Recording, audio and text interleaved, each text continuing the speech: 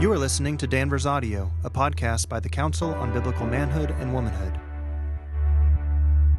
I'm Colin Smothers, your host and Executive Director of CBMW.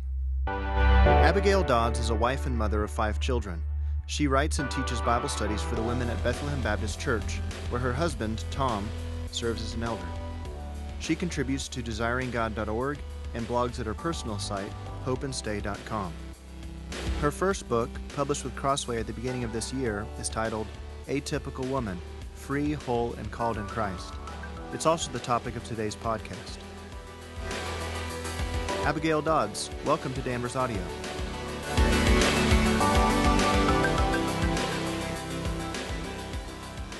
Abigail, in your new book, Atypical Woman, you've written about womanhood, and it's something that you confess in the introduction that you never intended to write about. Also in the introduction, you note the challenge of writing on a topic that has been so, quote, fixated on, maligned, idolized, marginalized, criticized, and generally made a mess of. But still, you chose to make this your first book on the topic of womanhood. Why is that? Well, I guess I must just be a glutton for punishment or something. I'm not totally sure. I think we write about what we see a need for, and when we want to serve the church and we want to serve Christ, I think it's right and good to be drawn to those areas where we see that there is a need, or where we see there have been misunderstandings, or where we see a problem of some sort. And we don't want to write in a way that just is reacting all the time, or swinging the pendulum from one side to the other. But that's why the approach I took was to try and really ground everything in this book in the person and work of Jesus Christ. So that was the foundation I was trying to lay. But I think writing on womanhood was just in one sense, a very natural thing for me to do. I am a Christian woman, so it's exceedingly relevant for me. It's something that I have had to wrestle through the scriptures on and learn about in my own local community, church community. And so it was just extremely relevant. And I saw maybe small errors or some more significant errors. I saw how they would work out practically in the church and how they were not helpful. Even if they were unintentional, how they could work out in ways that were harmful for how women view themselves or how they understand what they were made for. And so it was really just out of a genuine desire to help women get their feet on solid ground, so that they weren't sort of tossed to and fro.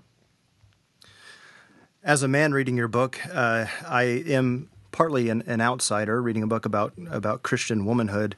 But I think, as you mentioned, you do a great job about grounding all of your instruction, all of your exegesis, all of the things that you write in this book about what it means to do these things in Christ. And so I certainly learned a lot as a man reading a book about womanhood. But just to step back and look at the kind of overview of your book, it seems like you've broken it up into 3 parts. The first part titled Women Through and Through in Christ.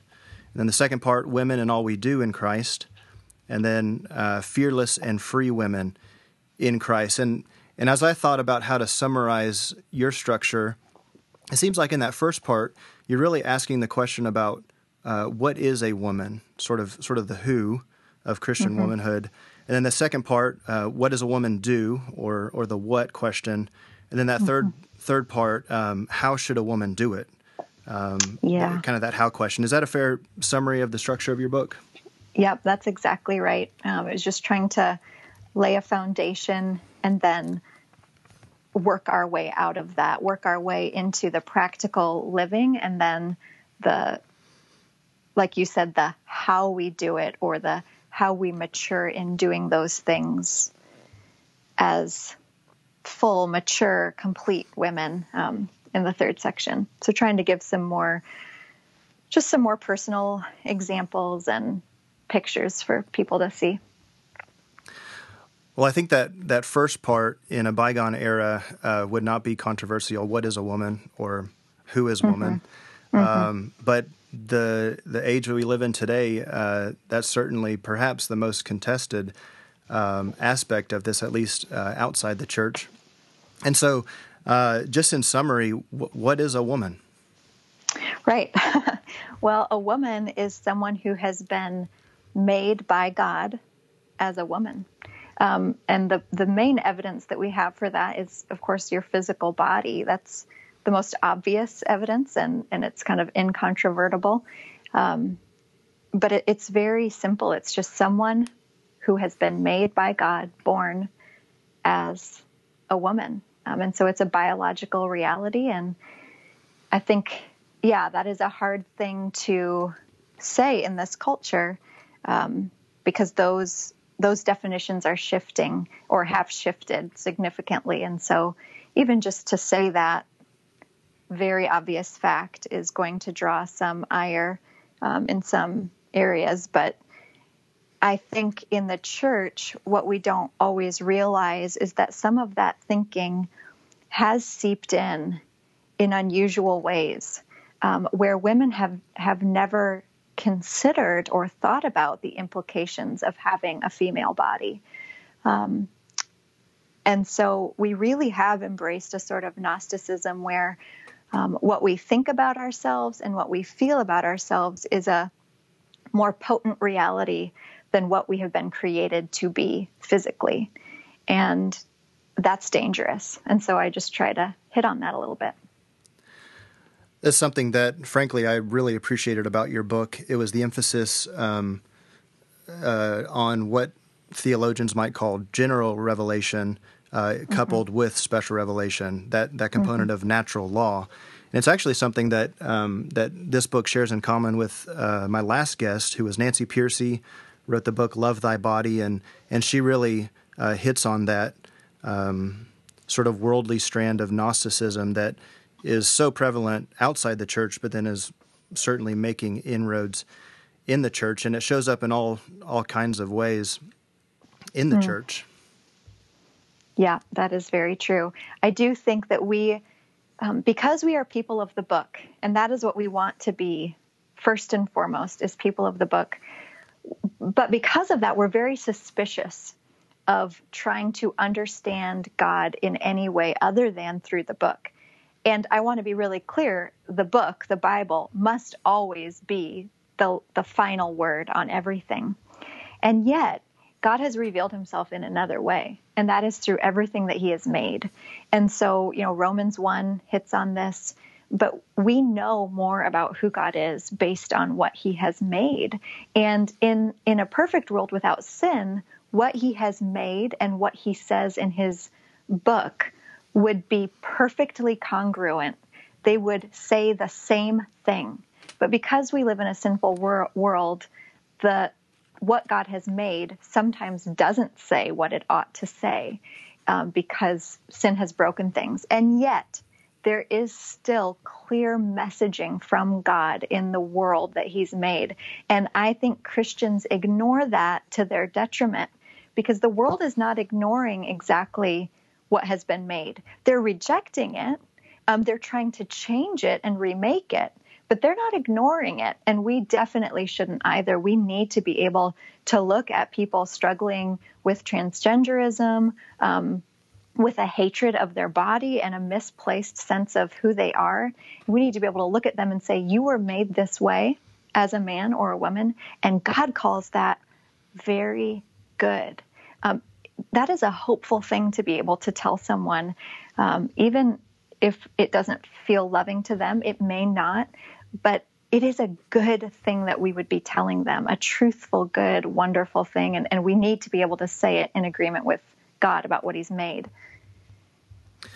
That's a really helpful summary of even the Protestant emphasis on the primacy of special revelation on the scriptures, but also the acknowledgement and the confession that the world that God made undergirds and even helps us to make sense of what God has revealed. And I think we are seeing a helpful recovery of that emphasis on natural law and learning from nature and learning how nature does not contradict the scriptures, but actually helps us to better understand them, and vice versa, that we understand how the world is made, first and foremost by learning who God is from the scriptures and learning what he has made through the scriptures. Yep, very true. On page 48 of your book, you talk about this a little bit more, and you're talking about the issue of design, and you connect this with womanhood in a really helpful way, I think. So I just want to read back to you some of your words, and then just ask you to expand on this. So at the second half of page 48, you say, "A lasting echo of the Enlightenment, strengthened by modern hubris, tells us that to know our calling, we must look within. Self-knowledge of the inner person is how we discern what we're made for. And there's an element of truth there. We can't ignore our inner life. Yet if we want to know what we're made for, we need something more fixed and unchanging than our internal selves. We need Jesus Christ, who is the same yesterday, today, and forever," special revelation, "and we need to observe the bodies he has given us, created through him and for him." And again, that general revelation. Mm-hmm. Yes. This is something that I sometimes feel silly talking about because it is exceedingly obvious. And yet I find that whenever I do talk about it, people act like I'm saying something new that they haven't heard before. And so it just tells me that there is a gap. Our culture has been blinded, and that has come into our churches as well, where we have been blinded to something exceedingly obvious. And so why are women made with a womb? Now that is exceedingly obvious. And yet, when you talk to very young women, maybe women in their 20s, that is an obscure fact to them. It's almost like they would never have considered that. They don't think of their life in terms of what their body is. They think of their life in terms of their ambition, in terms of what they like or dislike, how they feel or don't feel, what they think or don't think. And that connection to their body is almost gone at times. They have no sense of a biological clock. And that's a shame. That is a shame, because God has made us a certain way, and it's very difficult to find out in your 40s that your body actually does have an impact on your life. Whereas in your 20s and 30s, maybe you pushed that aside and now you can't have children or whatever that is. But one way that I have found this really connect to the scripture, so taking what is true about our bodies and then helping it or allowing it to help us better exegete the text of the scripture, is in 1 Timothy, where the instructions are given to women. Older women are to teach younger women to work and manage the home. And that rubs against a lot of women the wrong way. And yet, when you realize that every woman's body has been equipped as a home, it has been equipped with a womb to make it a home, I think then the instructions make a lot of sense. God is not arbitrary. He is not arbitrarily giving us instructions as a way to say, well, you have to do this job, and isn't that a bummer? No, your body as a woman is equipped to do something that men's bodies cannot do, and it is essential for the survival of the human race. It's essential for the going forward of the gospel from generation to generation. And so I just think understanding that is comforting and helpful, and that God calls it all very good. I just find it's a wonderful thing. Yeah, that acknowledgement, that assessment of the womanly body is certainly something that is directly contrary. In fact, one of the vices of our age today is the way that we so negatively treat the woman's body. On the next page, on page 49, you talk about, you say, the world loves women's body for hedonistic, autonomous uses like porn and promotion, but hates women's bodies when they do the very things they were made to do, like bringing helpless children into the world and give of themselves to keep them alive. And then you give this metaphor, and I think it's great, about you talk about what a hammer is made for. A hammer has a particular design. It was designed for a purpose, and it's meant to hammer nails. But the equivalent to what we do with women's bodies today is like if we took that hammer, and the example you give is so poignant, I think, and instead of using it to hammer nails, you paint it and you hang it on the wall and look at it. Mm-hmm. Yes. Yep. That is very much, I think, how women's bodies are treated. And the one thing that I would just add as a caveat to this, and I say it in the book, but it's worth saying here, and maybe you're going to get to this, but I'll go ahead and start us down that path, is just that there are a lot of women who do sense that their bodies were made to bear children, and they can't for some reason or another, or maybe they aren't married. And so there's a huge grief there. It may be painful, and yet I think we actually legitimize their pain by acknowledging that that's a real thing that our bodies were made for. And it's legitimate to feel real, deep grief and sorrow over that. And it is a loss, and it is something to grieve over. And yet we can still point each other to the hope of the gospel and to the spiritual family that we're a part of. And there are 0 barren women in God's family. No barren women in God's family because of the spiritual children and the way that he folds us into his body in such a way that even if the physical realities are hindered, the truer reality is not. And so I just want to add that in there for any woman who's listening and saying, well, it sounds like I'm not a real woman since I don't have children or can't have children. And I just want to say so clearly to you, no, that's not true. And don't hear me saying that.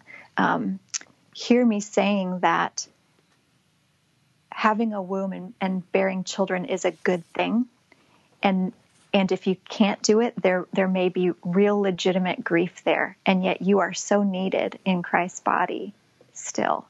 And there are bigger, better spiritual realities that you have in full.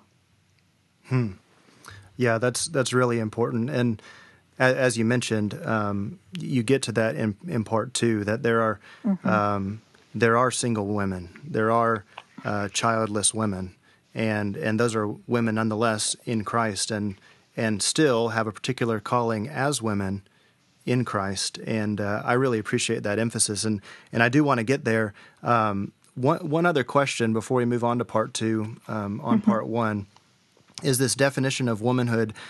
Clearly, the world is confused about what a woman is.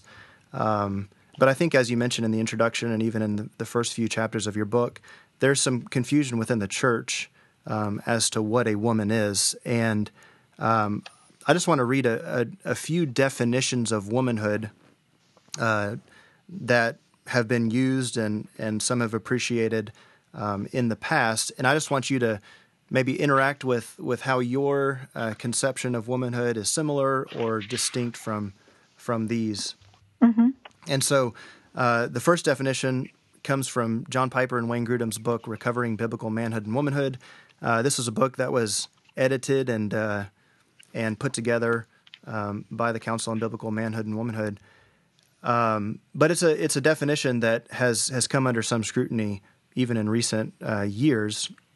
And what they write is, quote, "At the heart of mature femininity is a freeing disposition to affirm, receive, and nurture strength and leadership from worthy men in ways appropriate to a woman's differing relationships," end quote. So that's one definition. And then I want to offer one more definition, and this comes from Jay Budiszewski's book, Meaning of Sex, or On the Meaning of Sex. And he writes that sort of the sine qua non of womanhood or femininity has to do with potentiality for motherhood. And so what he writes is, quote, "We can say that a woman is a human being of that sex whose members are potentially mothers." And he goes on to write, "The woman's potentiality for motherhood ties all her qualities together and makes sense of her contrast with men." And so with the caveats in place that you just mentioned, that not all women are mothers, what do you make of those definitions, and how do your definition, or how does your definition of womanhood fit with that, or maybe help to correct some of the problems with those definitions? I think I am trying to say something much more basic. I'm not trying to say as much. I'm simply trying to say that to be a woman is to be made by God as a woman. And so without maybe specifically interacting with those, I will just say this. Godly womanhood looks a certain way.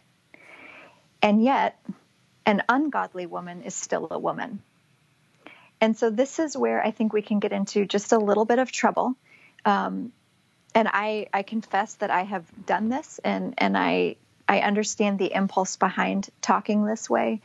And I don't think it's necessarily a wrong impulse, but I think in the culture we're in now, it may be an unhelpful one. And that is to talk about real women or true women.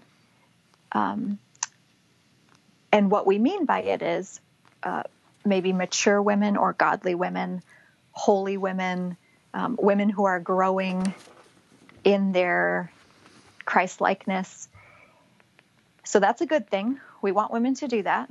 But when we talk about if you behave this way, then you will be a real woman, I just think it plays into a certain kind of cultural thinking that says what we are is based on what we do.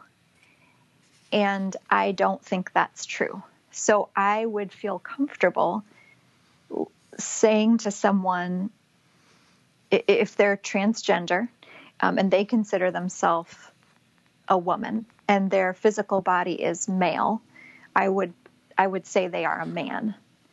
And I don't base that on what they do or how they feel or what they should be. I just base it on what they are, what they have been made to be. And so that's how I think of male and female. It's a reality. It's fixed.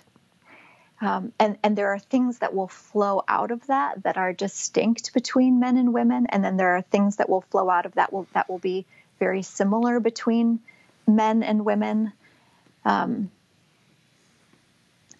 I just like to start at more of a ground level, I think. I think that's a really helpful way to summarize that. And I think that is partly what Budiszewski is getting at in that potentiality language. And I think in the same way that the person who's a male that thinks, he's a woman, while he may think he has the potentiality for motherhood, there's no ontological potentiality for motherhood. And the fact that his body was not designed to be a mother, to carry a human. And again, I think that the way that you talk about womanhood in your book, I feel like it charts a really even-keeled, sort of right down the middle definition of womanhood that's I think really, really helpful. Yeah, I think one other thing, if I could add this quickly, about so we're talking about womanhood, and I think what we mean is a Christian woman. And so how I would define a Christian woman, I probably would not start in Genesis. I would start with the person and work of Jesus Christ. And I don't think we make good sense of Genesis without that. All things were made through Christ and for Christ. And if there is nothing about Christ in the definition of a Christian woman, I do think we've missed it. And this is the angst or the tension that I have maybe felt on one side, is not tethering womanhood to Christ. Christian women don't exist apart from Christ. As a matter of fact, non-Christian women don't exist apart from Christ. All things were made through Christ and for Christ. And so I struggle with anything that does not tether me to the person and work of Jesus Christ. I feel very hopeless without that. No, that's really helpful, and I think it gets even to the title of your book, that when we talk about typicality or what is typical of a woman, we start to potentially get into unhelpful stereotypes and then even alienate people that don't fit into those stereotypes that nonetheless are women, and not only Yes. women but Christian women. And Yes. so that is the thesis, if you will, of your book, and that pushing back, I think, is very, very helpful. That what you're writing about here is a Christian woman, and one of the sections, titles of your book here is "Anything But Typical." And I just want to read for you, or read for our listeners here, what you say here. You write, "The goal of a Christian woman isn't to be typical, especially if what typical means is an overly made-up, hyper-feminine, wilts at the first sign of hard work, check brain at the door type of woman. Where is that in the Bible? Thankfully, fainting couches and southern belles aren't mentioned either. Rather, we live our life in Christ and pursue holiness, and that is anything but typical." Yes. That is very much a part of why I wrote this book, is that one of the unintended consequences, I think, of some of how we have formulated some of these things, and I include myself in those formulations. And so just one of the ways that I'm continuing to try and learn and grow and mature in this area is just to realize that women are given extremely different circumstances in life from the Lord. And they have to learn how to walk through life in the circumstances He's given them, which may be very different than the circumstances He's given me, or what we would consider the ideal. And when we only talk about the ideal, as though what is ideal is for everything in your life to go as planned, and married at this age, kids at this age, serving in the church in this way. When we talk about that as the ideal, we're getting our ideals wrong. The ideal is for the woman to be able to walk through absolutely any circumstance as a holy woman of God, a woman who is free from the bondage of sin. And so that's the ideal that we want to hold up as a Christian woman, not a circumstance. And so that is so much of what I wanted to hit on. And really, I think it's so hopeful to tell women that, because they are then free to say, I've been given this circumstance. It's a really hard one. It's not what my sister was given. And yet I have Christ, which means He's put down the steps of obedience for me. And so I can walk through this really hard circumstance and follow Christ and trust that at the end of it, He will form and shape me into a Christian woman, His daughter. That's really helpful. And I think it's a good pivot into part two, where in part one, you've talked about what is a Christian woman, and in part two, you talk about what is it that a Christian woman does or is called to. And here we do get into the particularities that are unique to and distinct in womanhood, and even Christian womanhood, that is different from Christian manhood or even just manhood. For instance, you write about single women, and a single woman is going to be different from a single man in the way that she interacts in the church, in the way that she is able to disciple and love the other women in the church and serve the church in her particular capacities and her particular just being as a woman. And the same way, women are called to mothering. Some women are called to mothering in a way that a man cannot be called to mothering at all. So there are particularities when it comes to Christian womanhood. What is it that you're trying to do with part 2? Yeah, I'm just trying to flesh out those circumstances that we're called to in life. And, I probably could have had 6 or 7 or 10 more chapters in that section. But I tried to hit some of what I thought might be the most familiar ones for women. And just allow women to see themselves walking with Christ in these different circumstances, these different scenarios, these different areas, and just to show that in every area or any area that God puts us in, we're His and we're Christian women. So that's the goal. I thought it was really helpful how you talked about, oftentimes when we talk about singleness and singlehood in the church, we talk about it in ways that families can adopt singles into the life of the family and sort of be brought into familial life that way. And obviously that's a component and a real need in the church. But I thought it was really interesting how you talked about how in your own life you have been discipled and mentored by single women yourself a married woman with children, and being able to learn from and grow under the discipling care of a single woman. Absolutely. I mean, God gives His Spirit and His wisdom to His people. And so to cut ourselves off from the wisdom that He's given our sisters just because they don't have the same circumstances as us is so foolish. It is so, so foolish.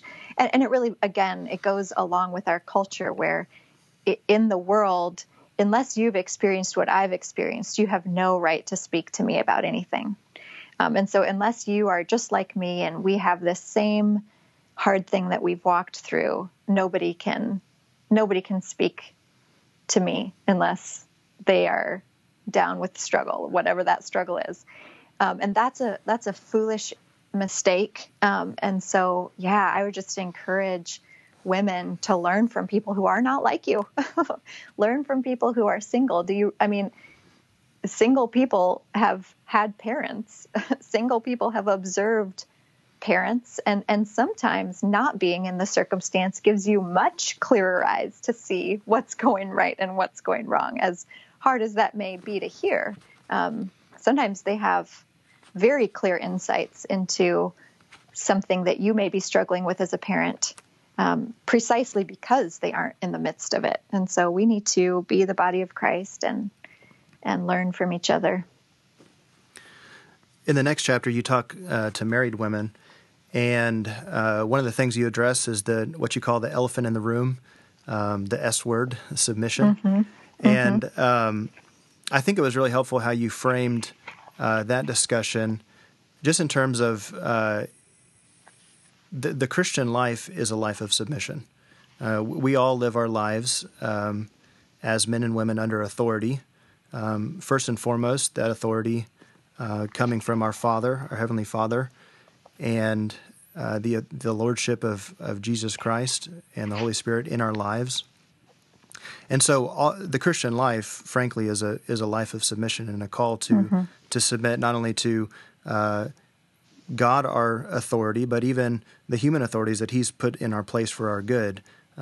You talk about the authority of church elders and even the authority of the one another's, our brothers and sisters in the church. Mm-hmm. So with all that said, talk to us about submission in marriage. I think the way you discuss it is really helpful, even with the metaphor of the sunflower. How is it that we can make this a beautiful picture and a picture to be embraced as good for us, and not something that we kind of sprint past as we're in the Scriptures? Mm-hmm. Well, it is just helpful to consider what the beauty is and what the picture of submission is meant to be, so that we can get an idea of what we're after. And the picture of submission is meant to reflect Christ and His church. And so we want to we want to see what we're supposed to be like. And so I use the metaphor of a sunflower simply because these giant sunflowers can turn in the air to follow the sun's position in the sky. And it's just a really remarkable thing if you're a gardener, if you're around a sunflower, to watch it face one direction at one part of the day and then another direction in another part of the day. And no one would say about that sunflower, oh, how sad, like how pathetic that it's turning its head toward the sun. No, that's not pathetic. It's for its own good. It turns its head so that it can receive the warmth, the all that it needs from the sun. And of course, and this again, I feel like I have to say this because people take metaphors really weird and they get really bent out of shape about metaphors sometimes. So I just want to be clear that no, your husband is not the sun. He is not a flaming ball of gas in the sky. That's not what he is, and nor can he provide you all the spiritual care and nourishment that you need as though he is a mediator between you and God. You belong to Christ, and Christ is where your life is, and yet God has given you a husband to be like the warmth of the sun in your life, to provide and to lead in ways that are for your good. And to refuse that it's a foolish way of reading the scriptures, in my opinion. I try to say that with humility, but I just want women to see that to refuse something that's for your good, to refuse what is ultimately a kindness from the Lord, let's not be like that. It's so short-sighted. And I get that not every woman is married to a man like that. And that's a reality. And that is why we must have our feet firmly on the solid rock of Christ. That is why we must not think of our husbands as somehow a mediator between us and Christ, where we don't have a direct relationship with the Lord. We must not think that way. We must be more stable and secure than that, because we can't find our stability and our security in a husband. It must be in Christ.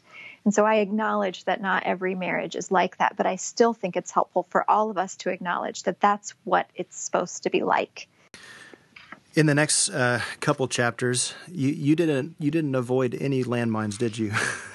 I guess not. Chapter 11, titled "Working Women," you just kind of go right at it and address the question about women working inside and outside the home. And I think, again, the way that you frame the discussion is really helpful. And in our own personal experience, it's funny. My wife, she stays at home with our 4 young children who are all 7 and under. And sometimes the question comes, do you work? And my wife can't help but just smile. And because oftentimes what's behind that question is, do you have a job outside the home? Right. Do you earn a paycheck? Yes. But as you point out in the book, women, stay-at-home moms that work outside the home, all are working. All are meeting that mandate to have dominion over the earth, and they are working regardless of whether or not you're receiving a paycheck. Mm-hmm. But you do get to the question about women working outside the home and the question of priorities. I just want to read something on page 98. You write, "God's word is not silent in regard to the priorities that women in particular should have. We are made as helpers, co-workers, with the home as a priority and as the place of industry, hospitality, and respite." Can you help us think through that and unpack that a little bit more? Mm-hmm, mm-hmm. Well, our society has made working at home a fairly difficult prospect, not only because it's really hard to be industrious in a way that contributes at home, but also because the home has become so isolated And so I just want to acknowledge that up front, that at least where I am, and I'm not sure if it's different if you live in a city or if it's, I live kind of in a suburb. Maybe it's different in a city, maybe it's different in certain communities, but what I have observed by and large among stay-at-home moms and women who have made the home their priority is that the home has become extremely isolated. And so we have not made it easy to do this, and yet it is still what the Bible says ought to be our priority. And it's not altogether hard to put together why. I mentioned earlier the connection of our bodies being a home, and the idea of women working at home being kind of an extension of that. It shouldn't be a mystery to us why our young kids always come to mom to ask for food. Like I remember thinking when our kids were especially young, and Tom and I would both be there with them, and they would always come to me to ask for food, and I would be worn out and tired and wanting a break or whatever it is, and I would have this thought, well, couldn't you ask your dad? He's right there. And they never would. And it wasn't like anyone had colluded to tell them, hey, only ask your mom. And it wasn't like Tom had never gotten them food. He certainly had. But of course, there's going to be this natural connection of mom with the place of home, the place of food, all those different things. And I think that centering, that I'm struggling to come up with the appropriate words, but that sort of base, home base, this place where we know is stable and secure, where we know there is safety and nurture and warmth, all those things. It's essential for how humans are able to grow and become stable people. It's just essential for humanity to have that. I think G.K. Chesterton said something like, there must be in the center of every society or of every culture one person who doesn't give their best but gives their all. So he basically hits on this idea of women in the home are jack of all trades in one sense. And I wouldn't go so far to say master of none, but they are called upon to do a vast number of things to care for and grow humanity. And they aren't able to go deep on one topic and focus the way a man is, because they are required for the nurture and care of small children. If the mother doesn't do it, someone else has to. It's not optional. Children must be cared for. They must be tended. They're utterly dependent. And so those are just realities that we need to acknowledge. Children need us, and that's a good thing. And the home is the place where those needs are best met. I recognize that this is not always possible in every circumstance that we're given. Every life circumstance doesn't allow for the ideal. And so we want to be careful and generous with people who are just walking through something hard that there's no way around. And yet we also want to support and encourage this place called the home that has become kind of a hard place because it's not valued in our culture. And so it's become very isolated and not very industrious, honestly. But the more we can push back against that, the better. Really well said. In your final section, in part 3, titled "Fearless and Free Women in Christ," it seems like what you're getting after here is how we can do these things, the things that we're called to, specifically what the things that women are called to, and how can we do these things in Christ and cultivating the fruit of the Spirit, cultivating Christian virtue. And the titles of your chapters: Strong and Weak Women, Dependent Women, Afflicted Women, Free Women, and the Infinite Christ and Finite Women. Specifically, as a man reading this book, I felt like I could just, in a lot of your advice, plug in Christian for all those places where you mentioned women, strong and weak Christians, dependent Christians, afflicted Christians, free Christians, the infinite Christ and the infinite Christians. And I just want to say I was really helped by the way that that we're meant to see, as you point out, dependency as not a negative, but as a baked in reality of life. We're meant to see affliction and suffering as something that God uses to mature us in Christ, and we're meant to do these things for His glory. Do you want to say anything more about part 3 and what you were trying to accomplish in that section? I just think when the rubber hits the road in a lot of women's life, it's easy to think that because we aren't in the ideal circumstance that somehow God's plan has gone awry, when really that hard circumstance is His best plan to make us into more like His Son. And so if we can understand that when things go awry, when the hard things come, when nothing has gone to plan, it is in that moment when Christ is doing His greatest work in you. And understanding that, realizing that, not stiff-arming the blessing of Christ in that is absolutely essential for us to become mature Christian women. And ultimately, my hope and my goal and my prayer and my heart's desire is just to see more Christian women secure in what they've been made to be and secure in moving through their life without angst of how they were made, of the circumstances God has put them in, all those things that we don't have control over.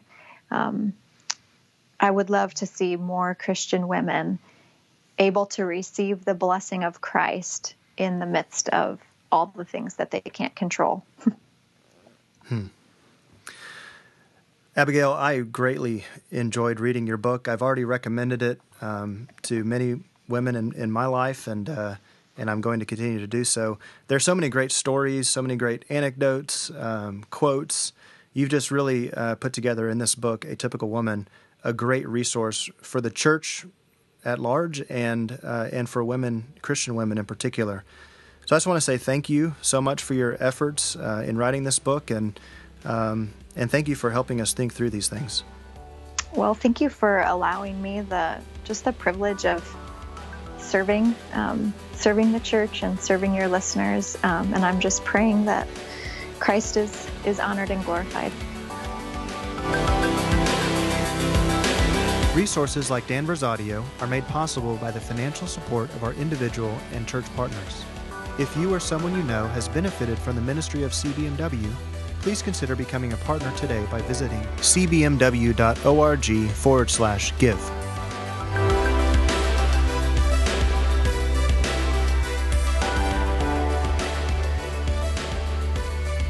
Thanks for listening to Danvers Audio.